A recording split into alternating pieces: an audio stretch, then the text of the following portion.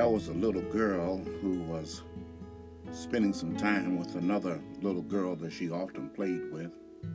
And they began to have this conversation about what each of them may do during the course of the day. The little girl told her friend, she said, my brother sets traps to catch birds. All day long he sets traps trying to catch birds. The other little girl said, what do you do when he set those traps to catch those birds? What are you doing? She replied, I pray that the traps might not catch the birds. And the other little girl said, do you do anything else? She says, yes. I also pray that God would keep the birds out of the trap.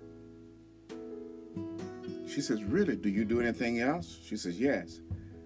Then I go over and I kick the traps all to pieces. That little girl was bright enough to understand that sometimes faith and prayer need some actions. It is really not faith to believe that God will do everything for mankind. That is superstition to think that God will do everything. There are seasons and times in our lives when we have to, without a doubt, go on our knees and pray. And in our prayers, we're asking God to give us wisdom, give us strength, give us guidance. It's not always up to God to make the decision for us. Sometimes we have to take initiative to make decisions and ask God to give us strength, give us guidance, give us wisdom, give us what we need in order to make those decisions. That little girl was right.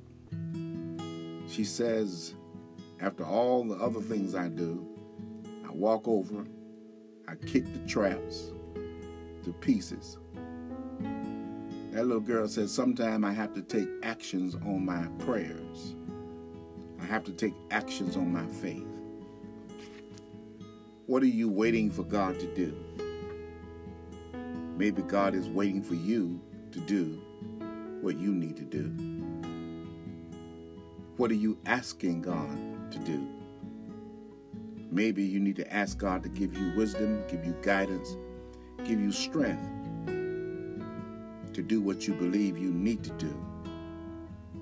And then ask Him to bless your efforts in doing those things. Yes, it's not faith to believe that God is going to do everything for you. That's not faith. That's superstition. Sometimes you have to get up off of your good intentions. You have to rise above your fears. You have to walk out by faith on your actions and trust that God will do the rest. Amen.